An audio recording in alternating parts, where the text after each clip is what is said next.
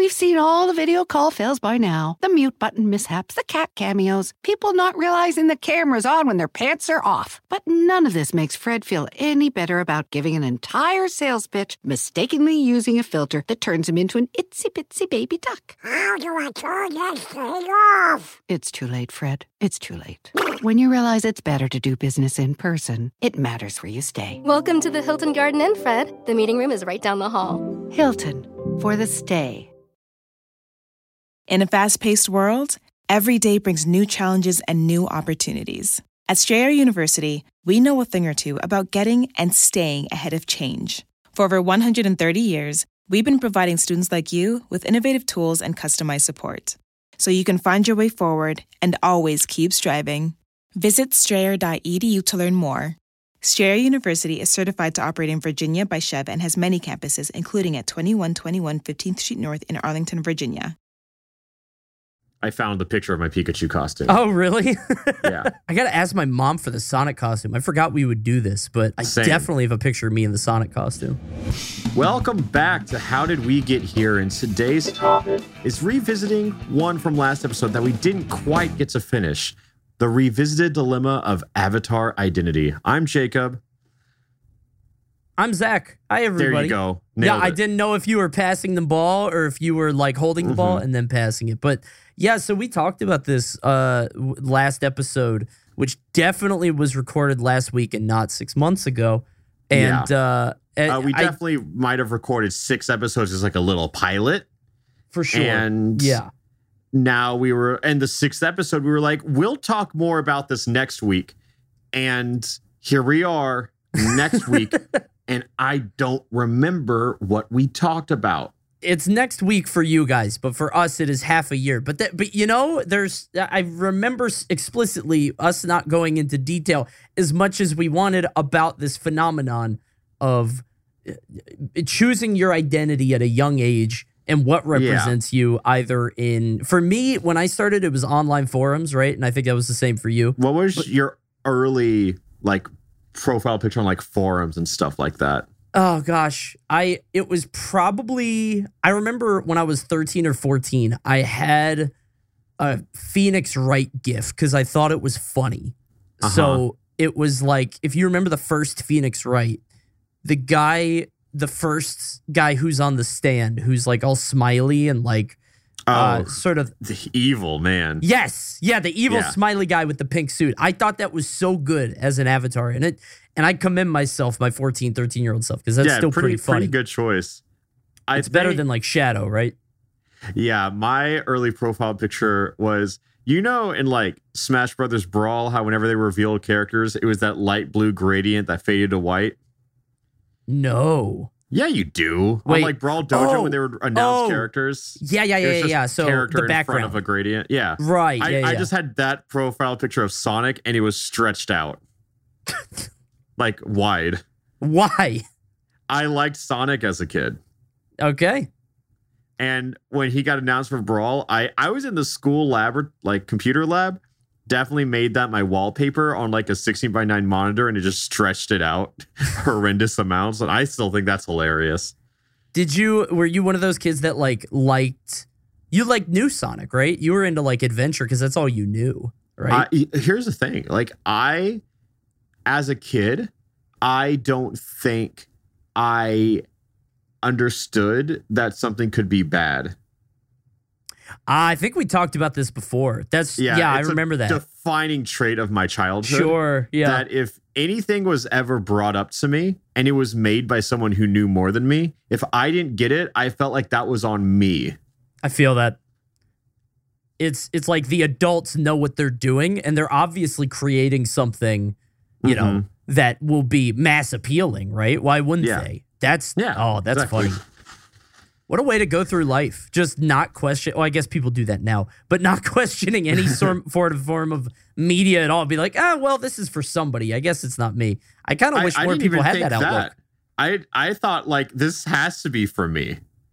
I forced myself into liking things just because I was like, this was made. If I got a video game and it was on a Nintendo console, I'm like, Nintendo himself made this. I need to enjoy it and play it. I need to be grateful for what this capitalist business has done for me. That is such a cute ideology. I think that's adorable. So. You could you just force yourself into any niche that you need. You are the perfect consumer. Oh my God. When you think of it like that, it makes a lot of sense why I liked Sonic. Oh, absolutely. That's the only way you could, I think. He's a cool blue hedgehog who goes fast, and that was all I needed. I think Sonic has to imprint himself on you when you're young. Otherwise, you don't get it. Like you need him to be. I had the experience of like I loved Sonic until he started talking, and then I was like, I hate this guy. And it's weird because like I was right around that age during Sonic Adventure 1, which is like 2000. I was 12 or 13. That would have been perfect for me, but I just hated him. So I think I do love those games now because I think I just enjoy bad media, and I can come to the agreement that these games are not great. That's it. I'll agree with you. I will also come to that agreement. We'll shake on it. Yeah, but that's a shake. I think profile pictures on forums, like it, I feel like nowadays you see a lot of the same profile pictures on social media. But I feel like people were so much more clever back in the early days of the internet because I felt like no one had the same forum profile picture or GIF or image or anything. I felt like everyone was pretty unique. Well, I think you had to be because this was before the spread of like there were no vast communal spaces, I think. So there was nothing like a Twitter or anything like that. Like obviously there were forums, but they were all somewhat like isolated and insulated. So it's like you might be on like a Sonic fan forum, which has its own culture and memes or whatever, but like you're not exposed to the outer world, which might have, I don't know, Bernie Mittens and Big Chungus, and like everybody has those memes, right? That's for the that's for Vox Populi. So it's like I feel like nowadays different. You would see a lot of Big Chungus on forums, and you would never be able to tell anyone apart. Right. But then when you see like this very specifically drawn image of like Shadow holding a gun in a maid outfit, you're like, oh, that's Chad. I love that guy. Chad's my guy. Every time I see him, it's like, yeah. But what's more defining than profile pictures on forums, I feel, was signatures. I was going to go there too. Oh my God, the signatures that came at the bottom of every message. And then it's like, it's just text, but some people had those like GIFs. Animated banners. So let me try to explain this to people who just weren't there for it, because I have to admit, you had to be there. Yeah, no question. The entire internet culture that you know on Twitter, on Instagram, on Reddit, on Twitch, on everything just didn't exist back then. And all you had was very niche forums where you could find random faceless people on the internet to talk about something that you were also interested in. And all you had to introduce yourself was a unique profile picture that you hope no one else had. And then to top it all off, under every post you typed in this forum, just one comment after another, you could have a signature. I'm sure you've seen a business email where they might list their name, their phone number, their address perhaps, and the list of their qualifications. Very standard stuff. But on forums, imagine if you get to determine what made you qualified. And sometimes it's just a quote from Shadow the Hedgehog. Yeah. It could be a quote. It could be like a banner image. It could be, if you want to be really fancy, it's like a literary quote. Some people had that, which was kind of weird. But most of the animated GIF ones were all like commissioned or uniquely made. Oh, yeah. Yeah. It was very flashy. Like, I saw a lot of like very gothic text with like edgy characters like Riku from Kingdom Hearts like moving next to it. Oh, sure. With like the fire GIF that everybody had, like the burning and the skulls maybe rotating. Like there were some common elements. It would just say something like your name, like Sephiroth Kevin. Heartless Danny, or like, something like that. But it was so impactful when you were that young. And one thing that's, I think, kind of interesting is like, I don't know about you. Danny. Heartless Danny's good. Because like Danny is such like a childish adolescent name. But Danny, he doesn't know that. This is just what his dad calls him. It was one thing that I think is sort of lost now, and I wonder if it I guess not, actually. So one thing that I think about a lot is sort of media literacy with younger generations, because like everybody says you can't give your kids phones, it's going to rot their brain, blah, blah, blah. But if you don't, your kids end up like mad behind in a world of where it's so easy to manipulate and transform media that they're going to be struggling. And one of the things that really got me into my day job, which used to be web development, was like editing HTML, learning how to make those signatures and the animated banners, working with GIFs. Like that changed my life. But I feel like in the somewhat uniform world we have now, like what can you do on Twitter? You can mess in Blender and make a tweet about it, but that's not quite the same, right? Yeah. Because you're not on the platform. You have to do stuff outside of the platform and then bring it in, you know? Yeah. Yeah. I'm trying to think of like, it was just a different world. And I feel like you would always find the people who clashed because, you know, like the very stereotypical like pink pastel versus the gothic black next to each other. I feel like that was the juxtaposition on every forum where it was just people who have a vague interest in, let's say, you're familiar with Smash Bros, Smash Boards. And then you have people from, I feel like at this point in time, every online community, everyone is kind of unified personally to where they all kind of have like the same general vibe. Like if you're on the dark, not the dark web, but like the other side of the internet to where you kind of understand internet culture, I feel like everyone's the same person at that point. In a fast-paced world, every day brings new challenges and new opportunities. At Strayer University, we know a thing or two about getting and staying ahead of change. For over 130 years, we've been providing students like you with innovative tools and customized support, so you can find your way forward and always keep striving. Visit strayer.edu to learn more. Strayer University is certified to operate in Virginia by Chev and has many campuses, including at 2121 15th Street North in Arlington, Virginia. Sort of. To a degree. Yeah. I Speaking think of generalities, yeah. There's this etiquette on the internet now that just wasn't common knowledge back then. Well, nobody knew it. It's like if I think once you reach a certain level of internet literacy, capital letters go away. You understand the power of punctuation. That's a big one. You know, like things like that. Where think it's about like your mom texting you capital K period. Like you're like, whoa. Your dad that drops 5 ellipses per paragraph. You know, it's like there are certain things that you sort of habits that you develop as you sort of get into the code. But that didn't exist back then because nobody knew it. So punctuation is like a mini game for parents. Yeah. It's just that it's you have to make sure it's like hieroglyphs for them where it's like they have to make sure they're sending the right message, but they don't care. How do you feel about parents and emojis? They never use them. Do your parents use emojis? Mine do. Oh my God. But I think that's even awful. My grandparents do. Oh my God. What the how? Yeah. I think they don't use them well.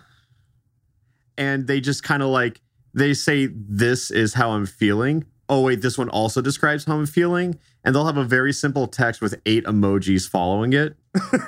The fluidity of emotion.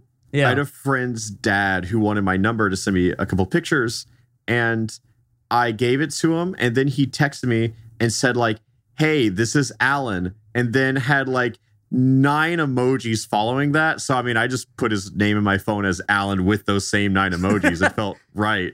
But I feel like, again, it's just a mini game. It's a side quest to see like how much can we get away with. How do you think they're going to interpret it too? Because like I feel like a lot of that internet literacy that we're talking about is like, you know, that game. Have you ever done that quiz where it's like, okay, make an uppercase Q on your forehead? Do you know what this is? No. Okay, so go ahead and draw an uppercase Q on your forehead right now. I just did. You did it? Okay. Did your little line in the Q go to the left or to the right? It went to the right. Okay. So apparently, and I think this might be that bullshit pseudoscience, whatever, like People Magazine, Cosmo stuff. But apparently... Am I gay now? No. Well, I haven't gotten that far, but haven't gotten to that chapter, but it might be down the line. It just feels like one of those, like, have you seen the bird that hides from gay people kind of thing people say in middle school? I've never heard of that. We're going to go back into that soon. But, I get it already. Okay, I get it now. Okay, you got me. No, apparently, apparently the cue is like, so if you put yours to the right, it's because you're imagining you're facing the cue, and it's more about you're facing it yourself. But if you draw the cue to the other side, it's flipped for the you people. are more in tune. Right, exactly. You're more in tune with how you're perceived in the outer world, which, again, probably just bullshit. I put my cue to the right, too. I feel like most people do. But the reason I bring it up is because I feel like when parents sort of text in that way, it's utilitarian. It's like the K with the period is the fastest way. These ellipses are because I don't know how to end this sentence and I'm your dad and I don't know how to properly show emotion. For us, as you said, texting for us is like, for most people, just conversation. Right. But for parents, they were around when texting was introduced as like, this is a good backup for calling. Yeah. So they just look at it like, they just look at it like purely, again, it's like utilitarian. It's just like a function. It's a service. Meanwhile, in terms of conversation, you understand that like this punctuation mark means this. If you send 4 messages with one line each instead of just one, it conveys like excitement, right? It's like keyboard. Like, what do parents think about keyboard smashing? They have no idea what the hell's going on there, you know? Yeah. I don't think I would know either. Go ahead and smash your keyboard and send that to your parents right now if you're listening to this. And please let us know what they say. Tweet at us. I'm actually curious. I think I saw a lot about analyzing different key smashes from straights and the gays. And I think that's a really interesting topic. What's the difference? There's a lot of, you know? Yeah, but a lot of the gay key smashes stay on the middle bar of text or like on a keyboard. Got it. So like home row. It's the middle row of keys. Yeah. Gotcha. Yeah.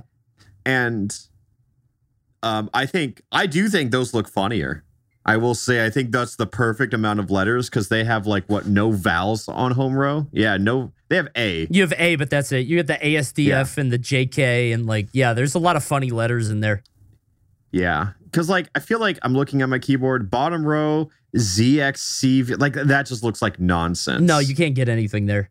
No, too many vowels in top row and too many hard consonants.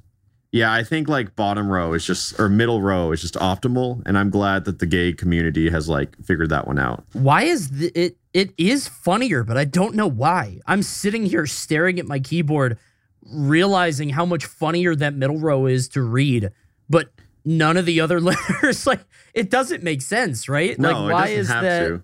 It's that I guess it's because they're the most common letters, so it just becomes a mishmash rather There's than a your brain science saying here. like, there's something there. I don't know. But to talk about the gay agenda a little bit more, you know, I love to.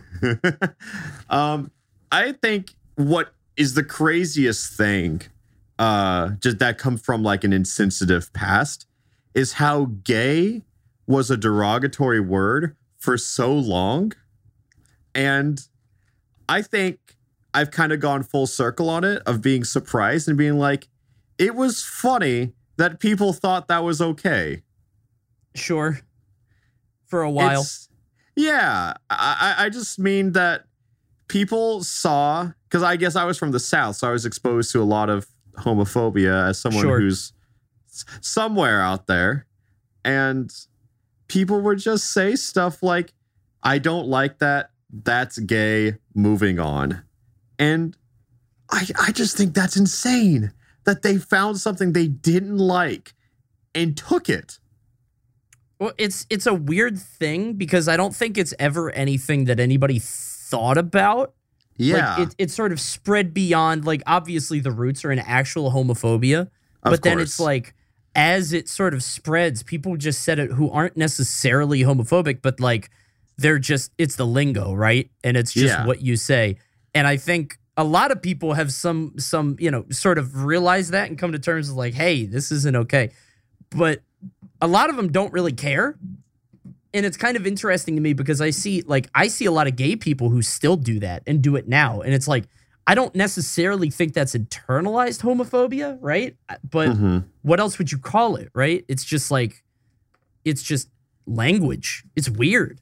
It is. It's because being gay was such a gotcha moment for so many people in my middle school. Right. Like, as I told you, people would commonly be asked, have you seen The Bird That Hides from Gay People? And most people haven't. So I guess you're gay. Gotcha. I've never heard that one. Well, have you seen it?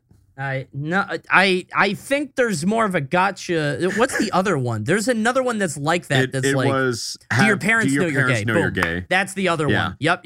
You can't win that one. You can't win that one. I can't believe middle schoolers came up with that. That's so clever. Honestly, it's clever. That was somebody's dad. It had to have been somebody's dad, and he unleashed it upon the world like a neurotoxin. I just think it's so insane that people just saw this being gay is an identity, and they said, no, I'm using it derogatory. And I just think language is insane that you can just do that. I mean, I just wonder if you could do it for like, that's so blonde. Bro, you're acting so blonde. Stop. That's so Zach. Zach moment. I mean, that kind of is a thing though, right? Like with Karens, right? Like, you could kind of do that. Chad, Stacy, I feel so sorry for the Karens and the Chads and the Stacys of the world. Yeah, they didn't choose that name. Yeah, that's... not the people who earned the title, but just the innocent bystanders, the nice, humble Chads, the very tame Stacys, and the respectful Karens. Like, they exist. Respectful Karens. Yeah. I mean, you could change your name, right? If you're Karen, you could go by K or something. I don't know. Like, do you realize how shit that is? Yeah. I mean, it's not great, but like, you would have to, you got to survive, right? You got to adapt. Uh-huh.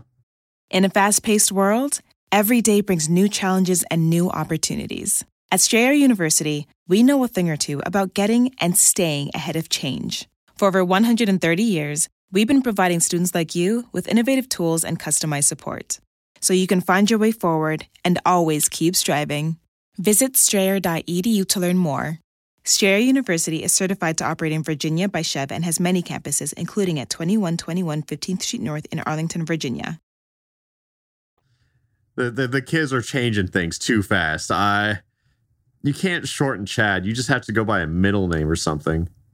Imagine you're a woman named Karen and you show up with your nice, side-swept haircut and all the kids make fun of you. That's so sad. Speaking of Stacy, I was at dinner with a friend the other day, and what song but Stacy's mom comes over the sound system? Fountains of Wayne, right? Yeah, Fountains of Wayne. And I think that is one of the funniest songs to have ever existed because music was different back then. Sure. Let's put it that way. Like, nowadays, I feel like songs are so vague. They're describing a feeling, not a person. Sure. And that song is targeted. He knew someone named Stacy, and she had a hot mom. I mean, that's kind of like, I don't know. I guess there have always been there's like My Sharona, right? And that's about a specific person, right? It's like, yeah, but I just think it's so funny because imagine you're in a band, right? And the lead singer goes, guys, I have a new song. and then they all come around, they learn it, and they go, this is Stacy? Like Stacy Martin, like our neighbor, all of us know her. They're like, yeah, and her hot mom. That's the one. Okay. And they all know this. They all move on from it, and then they perform it and sell, and it's a hit. Everyone has a Stacy's mom. The fact that all the bandmates have to be cool with it too. Like all the bandmates are like, I'm in on this. Fine, sure, And take it a step further, let's talk about Jesse's Girl. That song is insane. Yeah, that song's just unreal. He is talking about his good friend, Jesse, who's a good friend of mine. And he's got a girl and I want to make her mine. He's just blasting it to the world, too. So everybody hears it. It's not a private song or like he's not dealing with his feelings personally. It's like, I got to tell everybody about this shit. It's not subtle. That's the funniest part to me. Like, there is no deciphering you have to do in this song. He has a friend named Jesse who has a girlfriend and he wants her. That's true. The fact that there's no like encryption going on here. This is just like blatant. There's no decoder ring here. Sometimes you hear songs and then you learn the meaning of them and then you go back and listen to the lyrics and you're like, that makes sense. But this is a song you understand cover to cover on the first listen through. That's just the 80s though. Yeah. Like they just were not, there's no real subtlety in that unless you're talking about like, I don't know, Running Up That Hill, I guess. Kate, whatever her name was. Like there's some artists, but they were like in the new wave. I'm looking at Stacy's mom now. Apparently, the song's inspiration was, oh my God. So the lead singer had a friend named Stacy. It gets worse. So the lead singer had a friend, and his friend thought that the lead singer's grandmother was hot. They were 11 or 12, and he was like, "Yeah, your grandma's super hot." And is his mom Stacy? Yeah, there's no one Stacy in this story. Okay. I think they just needed a 2-syllable name. That makes sense. Could have been anything. Well, I'm sure Jesse's girl is much more direct. Let's talk about the other one of Jenny. I was thinking that too, the number one. Yeah, 8675. Yeah. H675309. Mm-hmm.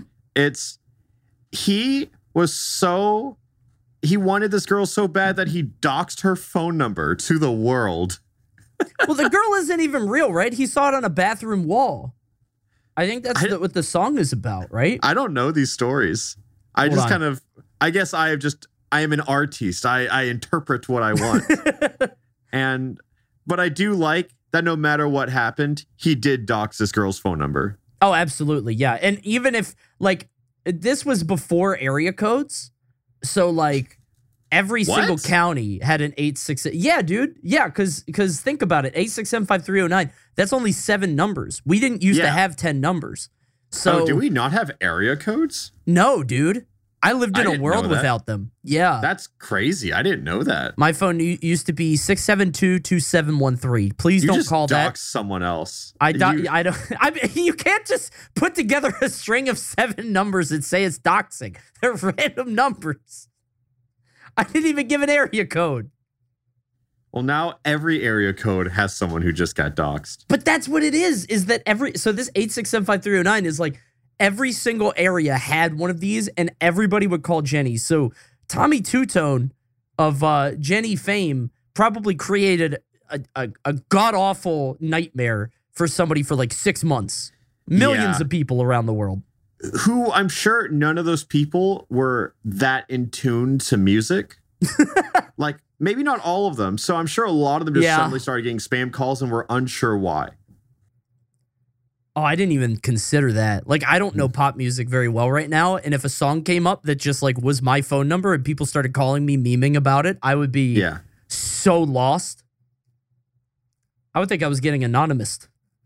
I think another thing is just going back to Jesse's girl, think about the Cars' My Best Friend's Girl, which is more or less the same thing. Right. I don't know that one, actually. But it's the same thing, right? So just by the title. I'm now getting information in my ear that Jenny was the lead singer's ex-girlfriend and H675309 was indeed her real phone number. It's almost like revenge porn. It's like, it's the closest you could get, I guess, in the 80s. I'd rather have revenge porn, honestly. Than random people calling you. And he's just, in the song, he's celebrating having the number. He's just, I got it. I got a number. Got your number. If you put that song in a minor key, it's like a threat. It's blackmailing. He found it. He discovered it. Despite how many times I'd like to believe that she changed his number on him and was like, I need him to stop calling me. So then he releases a song with her new number and goes, I found it. Starts writing it all over bathrooms all over the country. Oh my God. And in everyone's car's stereo system. That's petty, dude. You write a hit song specifically to get back at your ex. That's sick. Oh, that's the best revenge. That's good. Yeah, I think like Ariana Grande, she in Thank You Next, you know, that song just got everyone to be like, maybe my ex isn't that bad. Right. Yeah, it was a pretty positive spin, right? Yeah, it was like, I have learned so much more about myself thanks to my ex, but thank you next. Mm-hmm. And I think that probably sent the whole single dating world into a little bit of a frenzy, if I'd have to guess, because I feel like everyone was probably texting their ex after that song. Yeah. Yeah. People were probably like very sort of introspective after hearing that track because they want to be more like Ariana Grande. I wonder how much pop music dictates like public consciousness in that way. That's kind of interesting. But where I was going with that is she mentioned her most prominent exes by name in the intro of the song. And in the... Oh. Yeah, she does. Oh. So there's no mystery. And it's positive. It's positive for the most part. But in the music video, it parodies Mean Girls at this part. So she's writing in the burn book of all of her exes. And she just comments that Pete Davidson has a huge cock. In the burn book? In the burn book. It's not really a burn, right? Well, that's not the right place to put it. Fast forward, I saw his stand-up and he was talking about it. And I thought this was a hilarious take where he just said, that ruined my life. Because now I don't know if she meant it to, but she accomplished it. Because every woman I've ever been with now has expectations. Oh, yeah. And he said, I'm not actually well endowed. She just has small hands. Yeah, she's tiny. That makes sense. And I think it's just like,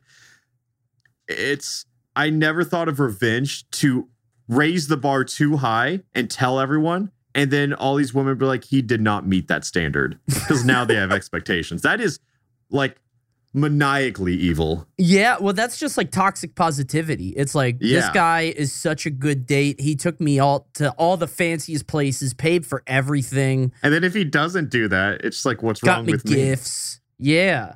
Oh, dude, that's sick. That's I like evil. That.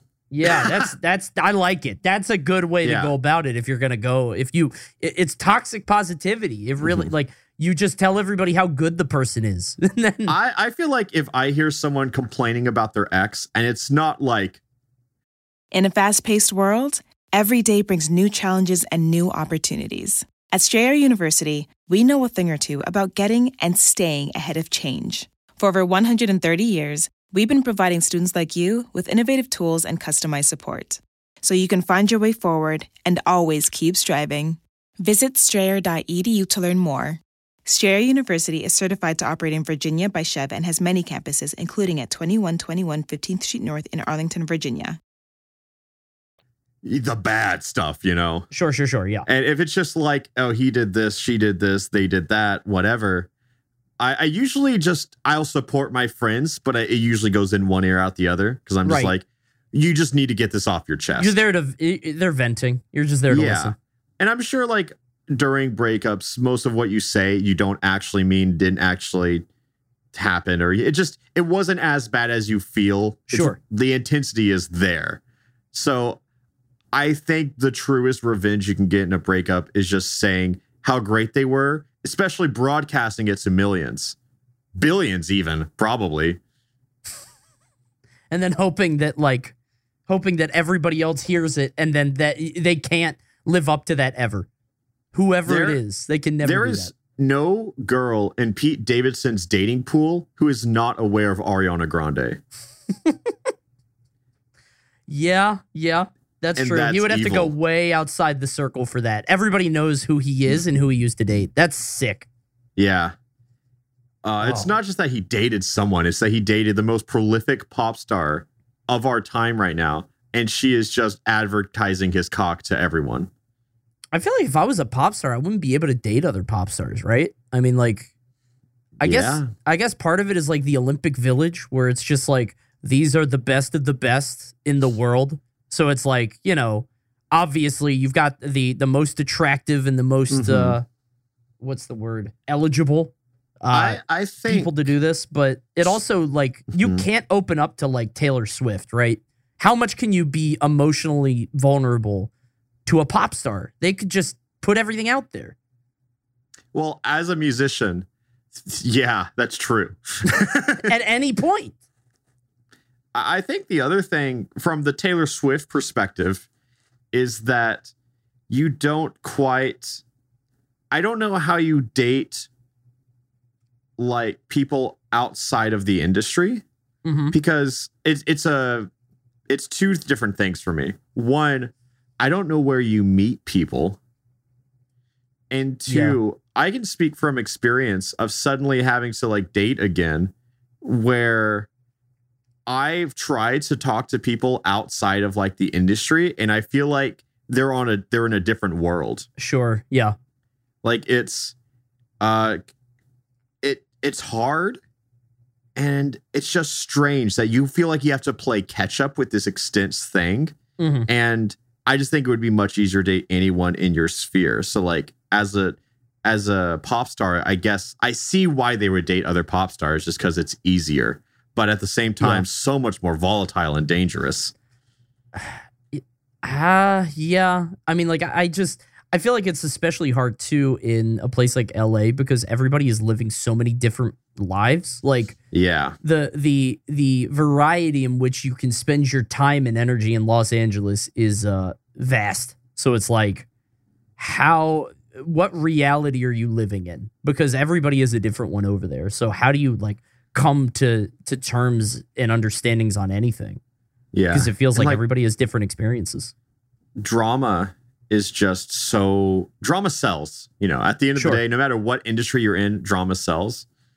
And I think about like Taylor Swift is like, I think in 2017, 2018, she still released a song talking about like Kanye West. Wait, really? Yeah. Again? Yeah. Man. Called This Is Why We Can't Have Nice Things. Okay. Well, to be fair, the story did elevate a little bit, because Kanye West in the song Famous talked about Taylor Swift. And here, let me get the I do remember that word. Yeah, I do remember that he did do that, but maybe Taylor was like right after that, but the quote of the song was, I feel like me and Taylor might still have sex. Why? I made that bitch famous. Goddamn. That's what it was. Yeah. Yeah.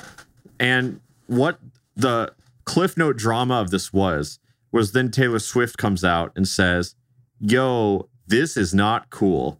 And then Kim Kardashian, his wife at the time, leaks a phone call illegally of her and Kanye and Taylor talking, and Kanye's like saying, hey, can I say this? And Taylor's like, yeah, I think that's kind of funny. But oh no. Yeah, it was.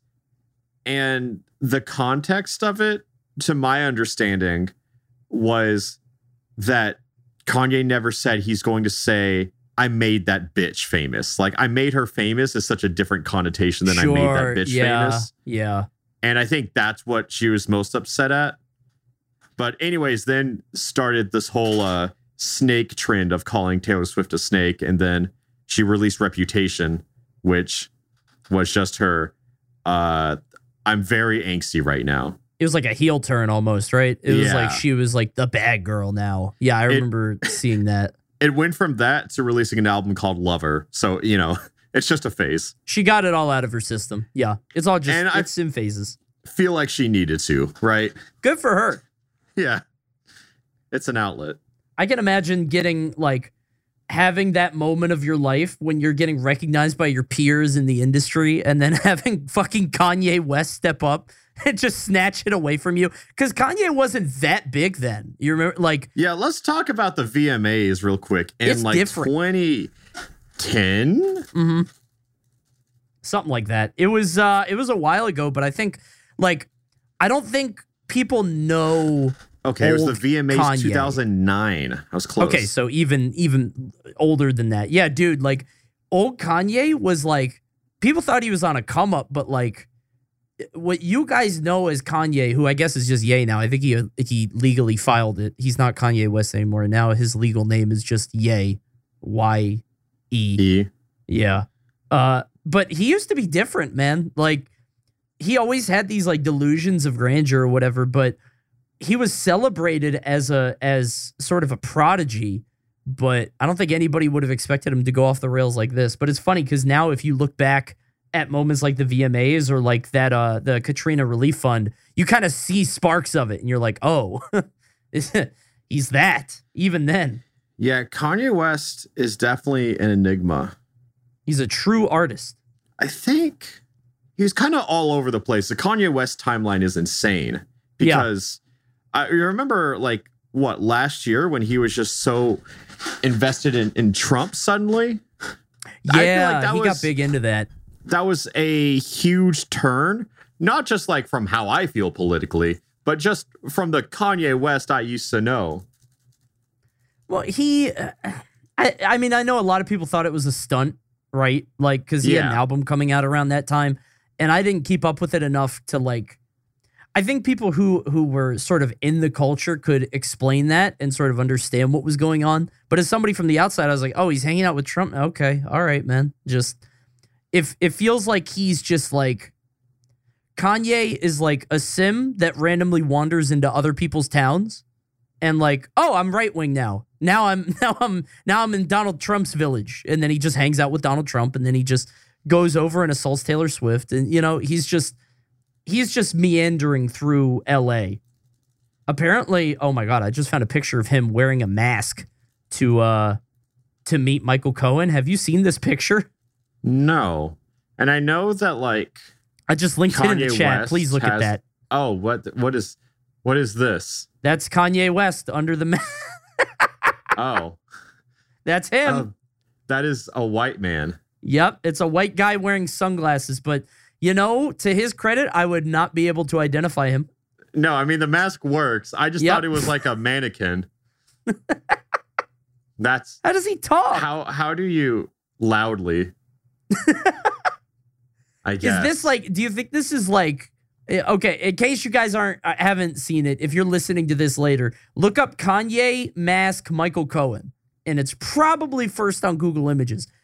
Do you think this is like, no, I was going to say, is this like an anti-mask protest? Dude, I have. Like you go so far in the other direction? Just no idea. This is bizarre. Yeah, I think just like with Kanye, I was watching the VMAs live whenever that happened in 2009. Mm-hmm. Oh, God. I was 14 at that time. And I just saw that, and I didn't really follow pop culture at this time. I think I knew the names Kanye West. I knew the names Beyonce. I knew the name Taylor Swift. Sure. So like I saw all these interacting, and I think I thought it was staged. Like it was entertainment. Ah, sure. Yeah.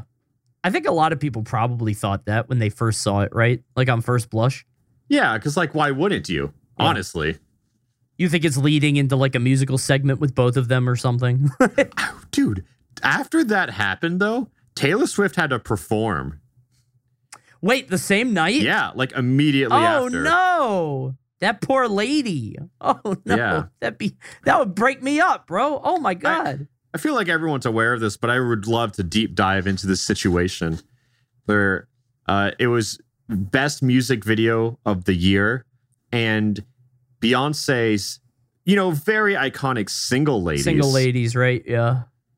Was up against, I think it was You Belong With Me by Taylor Swift. I think that's my guess. Is that the one with like the high school, like the notes on the window? And that's it. Okay. Yeah. Okay. Yeah. Also iconic. I'll give her the credit. In its own way. Yeah. And Kanye West didn't like that Taylor Swift won, so walked on stage, and which I think is like, no matter who you are, pretty weird thing to do. Like, these events are pretty respectful, I feel, and you just kind of sit and watch. And Kanye, who didn't really have like huge ties to Beyonce, just kind of walked over and just said, "Yo, Beyonce had the greatest music video of all time," and then said, "All right, here you go, Taylor," and gave her the mic. It back. Yeah, and she it was was like, so funny because he even says, "I'm gonna let you finish this." So he's like, "Oh, "All right, I'm gonna let you finish. I'm gonna let you finish," and that was so funny because it's like, what is she gonna say after that? Like, thanks, but like he couldn't wait for her to be done. I guess that's even ruder. If he waits for her to be done. Okay. Never fair play, Kanye. That's fine. I'm going to let you finish, but was like, that's the iconic phrase. I missed it. Yeah. And then that happened. Taylor Swift went and performed. Then, what was it? Innocent was written by Taylor Swift in response to Kanye. And then Kanye released Runaway in response to that. Wait, he did? That was her song? In a fast-paced world, every day brings new challenges and new opportunities. At Strayer University, we know a thing or two about getting and staying ahead of change. For over 130 years, we've been providing students like you with innovative tools and customized support, so you can find your way forward and always keep striving. Visit strayer.edu to learn more. Strayer University is certified to operate in Virginia by Chev and has many campuses, including at 2121 15th Street North in Arlington, Virginia. I didn't know that. I think so. Holy shit. Okay. Damn. I didn't realize it like spanned that long. That's crazy. Yeah, there's like this huge, weird phenomenon, I guess. I can't believe they still make music videos. I know this is like a different thing entirely, but like I remember music videos were like a big deal back then, and I guess they still are now, but I think it's just MTV, right? Well, MTV just is a ridiculousness bot now. It just it plays that 24/7 at all times. You know what makes me feel so uncomfortable about ridiculousness? Rob Dyrdek looks a lot like my father. Oh, that's weird. Mm-hmm. Like celebrity look-alike kind of vibe. So like when you're flipping the channels, you have to like take a second. You're like, oh, okay, that's not my dad on MTV. It's not my dad, but it's just like, you know, if my dad ever wanted to lean into it a little more, I'm sure he could.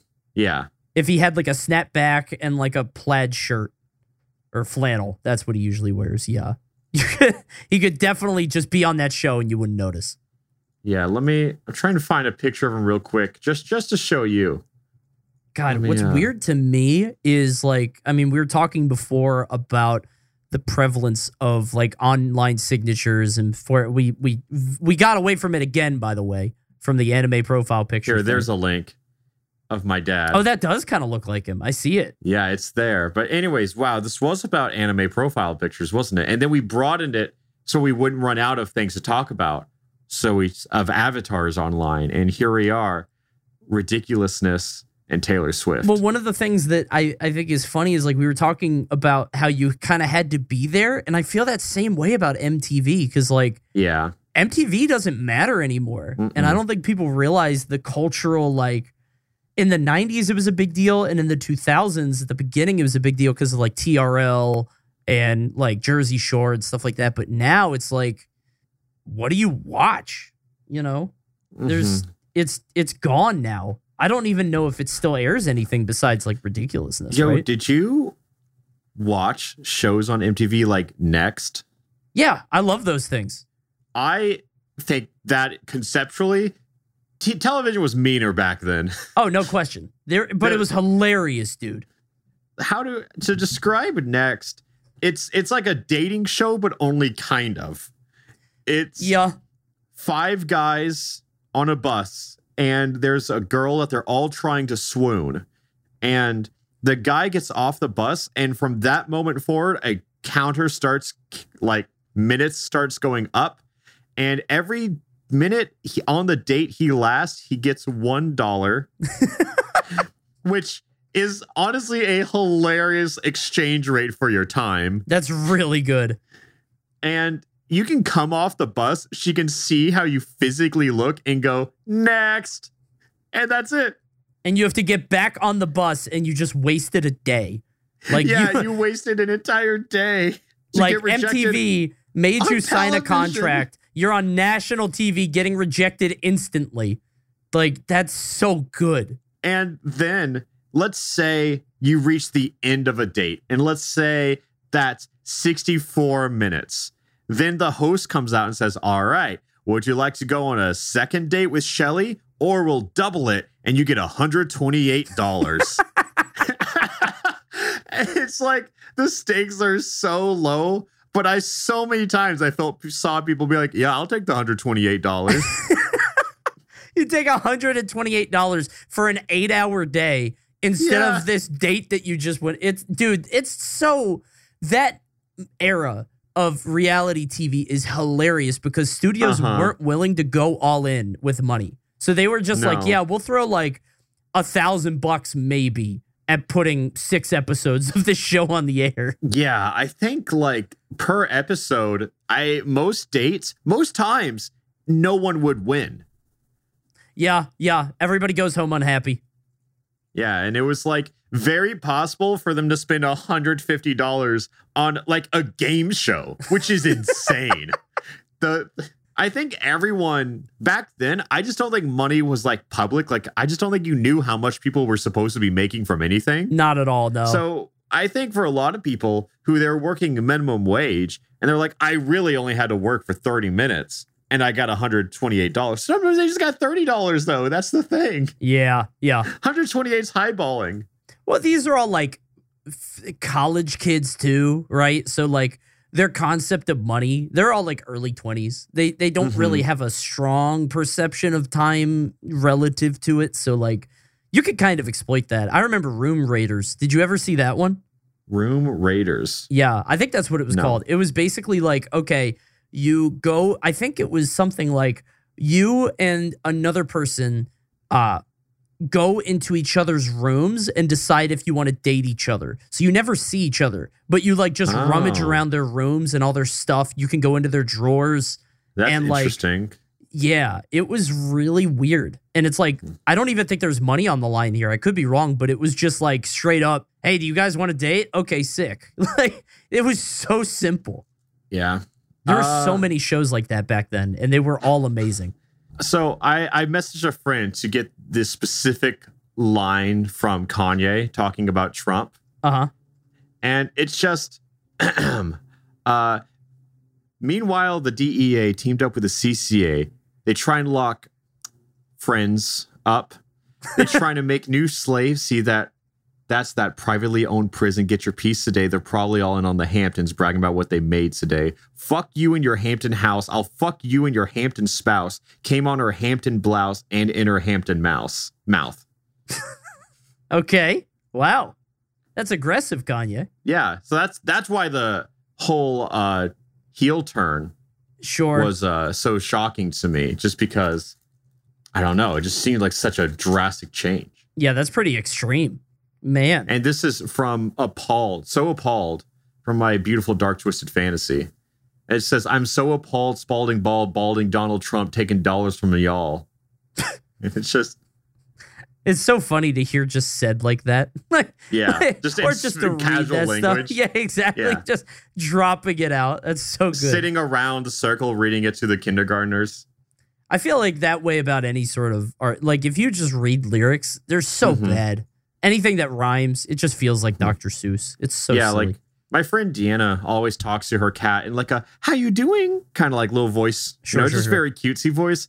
And I think it's hysterical to just recite it back in a talking voice and be like, "Yeah, how you doing, cat?" Oh man. But what were we talking about? Room Raiders, game shows, dating shows. Yeah. Oh, dude, I was going to say, so like. One thing that I've seen, so my wife loves game shows and sometimes I'll pop in and watch some stuff with her. And you were talking about how like Next would maybe like $150 tops for stuff. Sometimes I'll watch a game show and the prize is like $5,000. Have you ever seen that? And you're like, oh, I can't get invested. It's like, what's the word? There's like Words Across America or something. I don't know. Game Show Network has so many shows which give away like a grand prize of $5,000, $3,000, something like that. And I'm just thinking to myself, like, you have to apply to be on these game shows. Why wouldn't you just pick like Wheel of Fortune or Who Wants to Be a Millionaire or something that pays a lot of money? I would guess that those shows have more applicants, you know? Sure, so you're just sniping the small ones? And I'm sure that if you are like applying to game shows, you're acting as if that's the only game show they're applying to. Yeah, that's true. Yeah. I'm sure that they just cast a wide net with stuff like that. Yeah, they have to, I guess. When it comes, I grew up on Game Show Network, which I think explains a lot about me. Okay, sure. It was the channel I watched. Like everyone else as a kid was watching, I don't know, cartoons. Mm-hmm. And I was watching Game Show Network and like min-maxing how I would gamble on these shows. So what shows were they? Was it like the syndicated stuff like Family Feud, or was it like I know that they had like original things. Family Feud. There was stuff like Lingo. There was stuff like Whammy. Lingo. I remember Lingo. Mm-hmm. Okay. I think the most psychologically interesting one was Friend or Foe. Yeah, I think we talked about that one. The ball one, like or not the ball one. In the UK, it's called Golden Balls or whatever. I think we talked about that on a previous thing. I do think so, but it's just the sell of it is that it does not matter what the game show was. When it came down to how you and your partner split your money, you had to say friend or foe. If you both say friend, you split it. If one says friend, one says foe, the person who says foe gets all of it. And if they both do foe, they lose everything. So you always go foe. Every time. Dude, it's just prisoner's dilemma. That's all it is, right? It's like, it's so simple.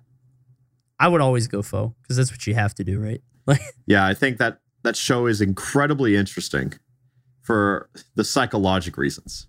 I think XQC did that. I think XQC did that with his own money, like on stream, and he just pulled two random people into a Discord, which isn't the same because, like, it's not like you're like learning each other over the course of a show. There's no relationship building. You're just like, there's this random guy across the world. You're just like, you want to split?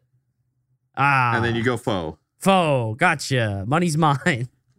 That show's crazy. I think not a Game Show Network show, but Legends of the Hidden Temple is a great one. Any of those old Nickelodeon ones. Yeah, you remember Nick Arcade? Vividly. That's a strong answer. Legitimately, it was the only thing I've wanted to do. I've wanted to make Twitch Arcade forever on Twitch. I've had this idea forever. Actually, you and I should talk about this. I had an idea forever. But I've watched that show recently, actually. And I don't know if it holds up exactly, but it is still... I'll never forget the way that the prizing worked. Because it's like, if you lose in those shows, you get like a nerd's rope. Or like a lollipop, I think. They had like the whistle pops. And if you win, you get like a bike, right? Which again, okay, but it couldn't cost more than like $200, right? Yeah, of course. They just didn't know how much this was worth back then. And I guess you're a kid, which only compounds things. Like you get some moon boots and you're just popping off. Yeah, I love Family Feud because it's not a scripted show, but it is.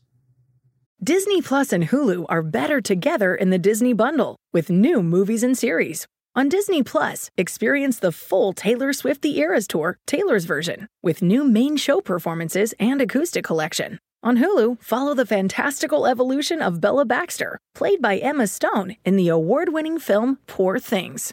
All of these and more streaming this month. Get the Disney Bundle with Disney Plus and Hulu. Terms apply. See DisneyBundle.com for details. You know, they'll give you questions where the answer is obviously penis. Yeah. And then Steve Harvey gets to go crazy. Yeah, he just reacts to why you said penis for 3 whole minutes of broadcasted television. And then the answer might be penis or it might not be. Either way, another reaction happens. Yeah, no matter what. He wins either way. It's just something like name a part of your spouse that you wish was bigger. If it's on there, then he gets to look embarrassed and ashamed for 2 minutes. And it's just... Yeah. Yeah, and Steve Harvey, what do you mean? I meant their hair. Yeah. I was talking about their fingers. What? I saw one that was like, name a part of your body that never stops growing. And someone just buzzing, penis. And then Steve Harvey gets to look at the camera for 5 minutes uninterrupted. It's so long. Like, yeah, it takes a long time. I can't get into Steve Harvey as a host for for Family Feud, because like I thought it was so funny at first, but once you've seen one episode of it, I feel like you've seen them all. Yep. Yeah. They just say something dirty or explicit, and then he reacts for 5 minutes, which is like 1/6 of the allotted time for this broadcast. Do you have a favorite host? Because it was like him, Louis Anderson, right? The guy from Home Improvement. Yeah. I forget who else. There was Richard Dawson, who was the guy that kissed everybody. That was weird. That was weird. Yeah, that was really strange. I was talking with a friend about pretty much this whole conversation. So I'm pretty like well prepped for this topic right now. And we then watched an hour-long compilation of funny game show moments. Oh, boy. And it was like all throughout history. So you got a lot of old stuff. And I got to say, I know it doesn't feel like society is progressing, but we are. What's changing? I'm wondering what that means. Sexual harassment was way more prominent and way more accepted on that show. Yeah. I think the other thing is a lot of hosts would get very grabby with women, and I didn't love that. Yeah, that was weird. I now it's coming back to me. I just remember Richard Dawson like asking the young girls for kisses and stuff, and I was like, that's weird. But I guess it's just that one guy. But I think you're right. I've seen stuff too where it's like it's not just the one guy. This is just them being friendly. Like I've noticed a lot of people go from for the final feud or whatever, when the host will have his arm around the shoulder. Oh, he puts his arm around them. Yeah. Yeah. Arm around the shoulder for all men and arm around the waist for all women, or like grabbing their arm or something. And I was just that's a lot. Fun fact, it is estimated that Richard Dawson kissed about 20,000 women during his run on Family Feud. What kind of estimate is that? Well, how do you get that number? Guinness? Can we get someone on this? Dude, what a legend. Man, look at that guy. That's actually, I don't even know. I feel like that's just old people, dude. My wife, she was raised by her grandparents, and so she hung out with a lot of their friends. And old people are just fucking weird. Like, yeah, they are. They have no sense of personal boundaries. And I think that's what this is all stemming from. Yeah. Like they just have no personal boundaries, and they have this idea of how women like to be treated that stems from, I don't even know. Maybe it was male-dominated media in like the 50s and the 40s or whatever, but like it's bizarre to look at in real time because like you see the stuff play out on TV, and like if somebody acts like this in a show, you're like, okay, he's the bad guy, right? Like in media, that's the guy who's going to get his comeuppance. But in real life, these old guys just do it. They'll just ask, 20, 30-year-old women to come sit on their lap, and they're not meaning anything bad by it. Yeah, but it's they think they're being respectful. They're like, hey, I mean, I could have asked for worse. Yeah, they think it's flattering, and I right? have. Yeah. To them, it's just how dames and broads want to be treated. But it's just dames and broads. It's weird. And the occasional winch. Oh man. Okay, we've come up on an hour. Okay, let's ring the bell and let's trace back. I don't think we're getting back from this. I don't remember. If I can be completely honest, I think this is the most scattered episode we've had so far. We started with anime profile pictures and ended on sexual harassment in game shows from the 80s. Well, we did talk about age and generational differences, and I think that's sort of the defining theme, right? That was the theme of today's episode. I'd agree. All the way through. Like MTV, old people being weird because they expected it, defining your identity in the online space through HTML and GIFs, and you can't do that now. I think we did a lot. Definitely the most undiagnosed ADHD episode of this podcast thus far. Hey, but if you guys liked it, you might want to check with a doctor. If you guys enjoyed this as much as we did. If you followed everything, you should talk to someone. This is a secret test. And if you got failed to the end, if you're listening. Yeah. Yeah. God, Richard Dawson kissed 20,000 women. That's a big number, dude. I was having a conversation with a friend recently, and I just asked, who is the poorest man in the world? Did you know there's an answer? No. Yeah. How? Because you can't have negative. That's just debt. Is it debt? Exactly. Oh, okay. Who is it? Yeah. His name is Jerome Kerviel. Okay. And I don't remember the whole story, but it's something like he illegally got a lot of funds, roughly $73 billion of them, got caught. And this is just kind of like how I figured the story. Like he probably just spent a lot of it and then had to pay it back, which he didn't have. So now he owns $6.3 billion. Oh my God. And it really got me thinking on like, how the fuck do you spend $6.3 billion? Like, I am actively trying to think on how I would spend that much money, and I don't know how. I genuinely do not know how to spend that much money. There are sites where you can try. There's stuff like spend Elon Musk's fortune or spend Bill Gates' fortune, and it's like you have to try to buy things to make a dent in it, and you can't do it. Yeah. You have to buy property, like islands, right? Yeah, I have absolutely no clue because I think, you know, when you grow up, you learn that $1,000 is not a lot. Right. And then I think you've really grown up when you realize even $1 million is not a lot. Yeah. It is life-changing money, but I mean, in the big scheme of things, like even if you can't live off of $1 million, no, like forever. Not for long. Yeah. You can be extremely frugal and probably do it for like a good few decades. But I don't think people with $1 million have that control. No, I think you would try it. Well, if you do that, you're probably like, you treat the money like a high score.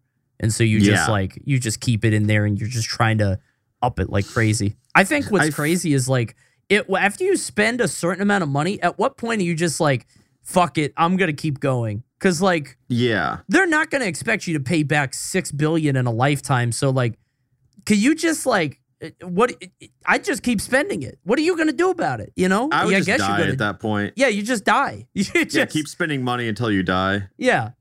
Either you go to jail or you die. That's all they can do to you at that point. I've had this incredible revelation lately that nothing in life really matters.